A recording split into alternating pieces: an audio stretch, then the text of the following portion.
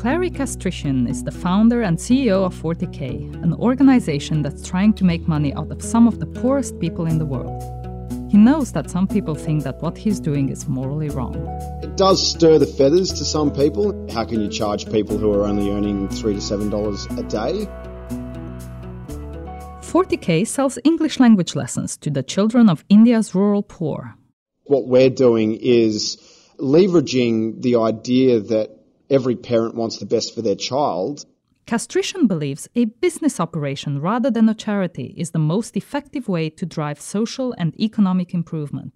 He cites a pro-social welfare Nobel Prize-winning economist and philosopher as his major inspiration. My favourite economist is an Indian guy called Amartya Sen, who talks about poverty as being about access and freedom to choose. He's got the backing of some very big investors. Google and the Australian government just put $500,000 into us developing our software. Atlassian just invested $1 million into it. MIT selected as 40K Plus as one of the 5 global winners. So it's great to see that after really a decade of toiling, that we're starting to get some wind in the sails now. From the University of Sydney Business School, this is Sydney Business Insights, the podcast that explores the future of business.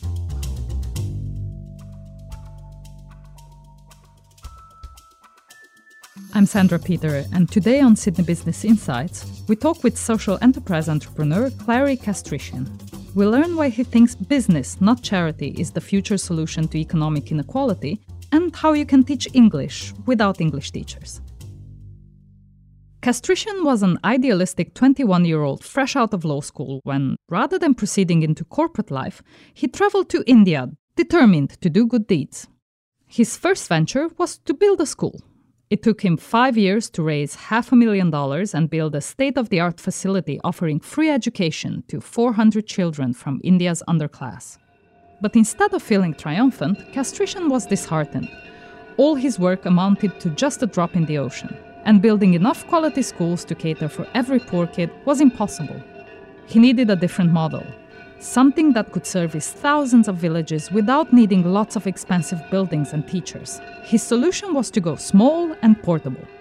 We've developed an education program called 40K Plus, which uses technology to move cloud-based education content into an offline environment through a technology system that we've invented.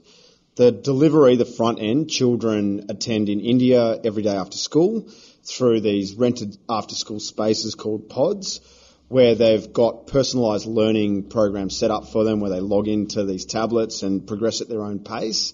And it gives us the data so we can see how every single child's tracking. Castrician not only changed 40K's product, he also switched it from being a charity into a social business. We charge for it. That's what makes us a social enterprise. And it does stir the feathers to some people in terms of how can you charge people who are only earning $3 to $7 a day. But my way of thinking about it is we've all heard that mantra, you give a man a fish, you feed him for a day, you teach a man to fish, you feed him for a lifetime. This whole aspect of social enterprise kind of extends that analogy and says, can you sell the man the fishing rod? Or can you give that man a loan so he can set up a fishing business? So for us, we feel by actually selling the service that we'll get much faster feedback in terms of, is it meeting the need that our customers are willing to pay for? 40K currently operates in 49 villages in India, teaching almost 2,000 students. It has also recently started a pilot program in 4 government schools in Cambodia, teaching more than 1,200 students. It charges $2.50 per child per month, and their customers are farmers, or they work in agriculture, they work in quarries around Bangalore, some of them work as domestic help. They're earning between $3 and $7 a day. A lot of them are first-generation learners. So when it comes to their children, they're mainly enrolled in government schools. India's got a very expansive government school system. It's just that within those government schools, the quality is not great. So they're happy to invest what little they have into education. And in that regard, it kind of means that you stop looking at them as have-nots. You look at them as have-littles. And there's a big difference. When you're looking at them as have-littles, then you can really drive innovation to deliver something at a price that they can afford. What his customers want for their children are English language lessons. English is the language of commerce and the law. So in India, all the best universities are taught in English, business is done in English. It's really the national language over there because every state has its own different language. Approaching his mission as a business rather than a charity also drove the innovation necessary to be able to provide English lessons at a price point the villagers could afford. It takes 15 years to train a teacher, 12 years of quality school education plus a degree. Hence, teachers are expensive and difficult to entice and retain in a rural setting. In each village, 40K hire local women to supervise and motivate the children. The 75-minute English lesson is delivered by 40K's proprietary technology. What we identified was that there's an abundance of educational content out there, but if you think about a child in a village, the things that are restricting them from actually receiving it is A, having a device and an ecosystem around them to actually see it on physically, and B, the internet. Internet penetration is still largely targeted around cities. So what we built is firstly something that sits between education, technology and content. So with the education side of it, the content is online. We enter into licensing agreements with the content creators, break it up into little pieces, map it to a local curriculum, whether it's the Indian curriculum or the Cambodian, wherever we are working, so that it's age appropriate and in line with their curriculums. Then what we do is we've built a dashboard that sits behind the scenes on the cloud. To get that into a village, it then syncs with a mechanism that we've invented called Sneaker Sync.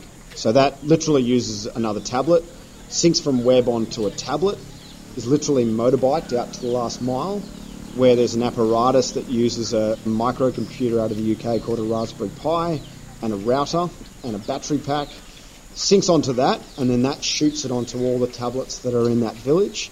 The children themselves log into an app on an Android platform. Every time they log in, it sends information back to this server so that when they log out and it's motorbiked back to a Wi-Fi zone, we can then get longitudinal data on how every single child's progressing. So we've essentially designed around the restrictions that are stopping quality educational content from getting into a village and made it work.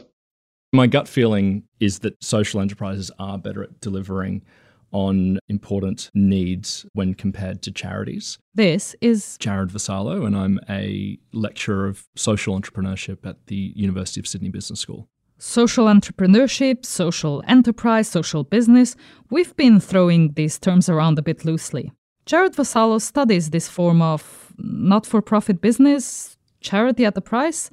Jared, help us out here. I think a social enterprise, from a layperson's perspective, is really a business or an organization that has a strong social objective as well as a financial objective.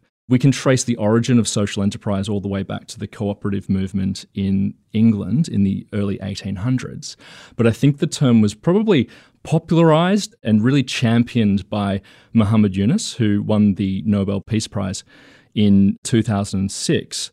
Essentially, social enterprise are those organizations that, rather than seeking what we call economic profits, so accounting profits, but also being inclusive of the cost of capital, they can focus on those problems within society or those needs that are unmet that may not derive the sorts of profits that traditional businesses or corporations would be interested in. And as such, they can meet unmet needs of a lot more people. Okay, so a business for social good, inspired by a Nobel Prize-winning economist and the father of microfinance. But if that's not enough, wait for the numbers. Social enterprises actually do make up a large proportion of the economy. So, for example, if we were to look at the United States, social enterprises in the US represent 3.5% of the country's GDP, which is actually the equivalent of Silicon Valley. If we were to look at the percentage of Kenya's GDP, which is made up through the activities of social enterprises, the figure is even larger. It's at around 45%, which is larger than their for-profit corporation contribution or their government contribution. So it's pretty huge. Castrition is also inspired by the business smarts of hardcore profit-driven corporations such as Coke and Unilever that are able to make money in what outsiders would consider poverty-stricken markets. You can go into a village and buy a bottle of Coke.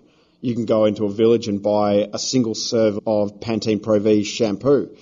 So the Unilevers, the Coca-Colas, they have figured out ways to not only deliver products and services through these intricate supply chains, but doing it at a price that they can still maintain quality, but deliver at low price. And what that means is that they're opening up huge markets. In India, that market is 300 million people. You only have to make a rupee and you're doing pretty well. For Castrition, the why part of this equation is these brands are not only tapping into material desires, but also basic human emotion. You could argue that what Coca-Cola and Pantene are doing are giving access to dignity, that people can have a fun drink, they can wash their hair. That's giving people dignity. My favourite economist is an Indian guy called Amartya Sen, who talks about poverty as being about access and freedom to choose. So what that means is that the poorer you are, the less choice you've got about things like education, but also the things that make life good. Amartya Sen was the winner of the 1998 Nobel Prize in Economics. Jared Vassallo again. He's our guide to celebrity economists in this podcast. He's one of the biggest names in economics for a variety of different reasons, but his key focus is on a capabilities approach to development, whereby we articulate poverty not according to where somebody is with regards to their earnings, but with regards to the freedoms that they're able to enjoy. Sen identifies a variety of different freedoms that aren't only economic in nature, but also relate to political freedoms, social opportunities, and transparency and other things. And this fits in with running a social enterprise because...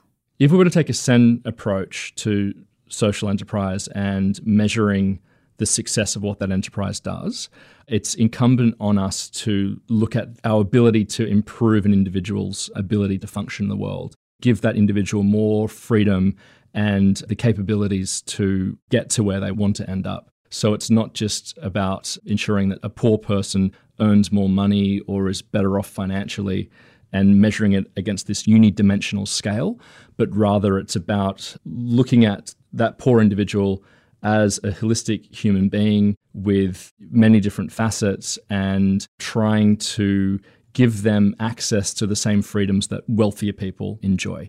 So it's not just financial, but it's about their health, their ability to choose the sorts of career options that they want, or their ability to make choices and to enjoy those choices. For Castrition, having a viable business model rather than operating as a charity makes the operation sustainable. If you're just giving it away, if the funding stops for whatever reason, your program stops.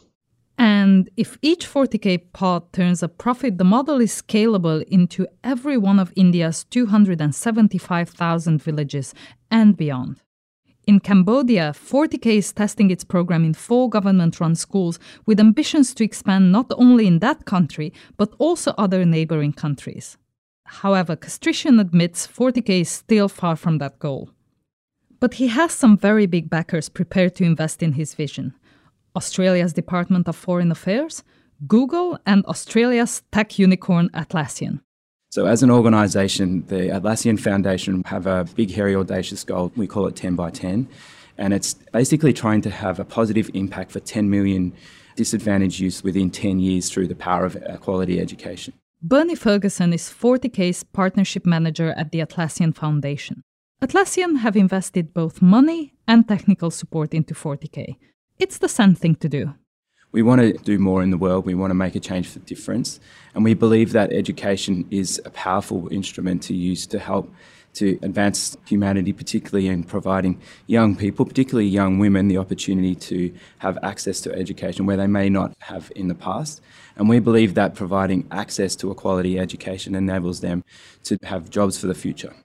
Part of Atlassian's governance role is to run a quality check across the program. On the education front, 40K is succeeding. So we take baselines of the students at their current rate and also compare those to students that don't have the opportunity to come to 40K in other government schools, for example.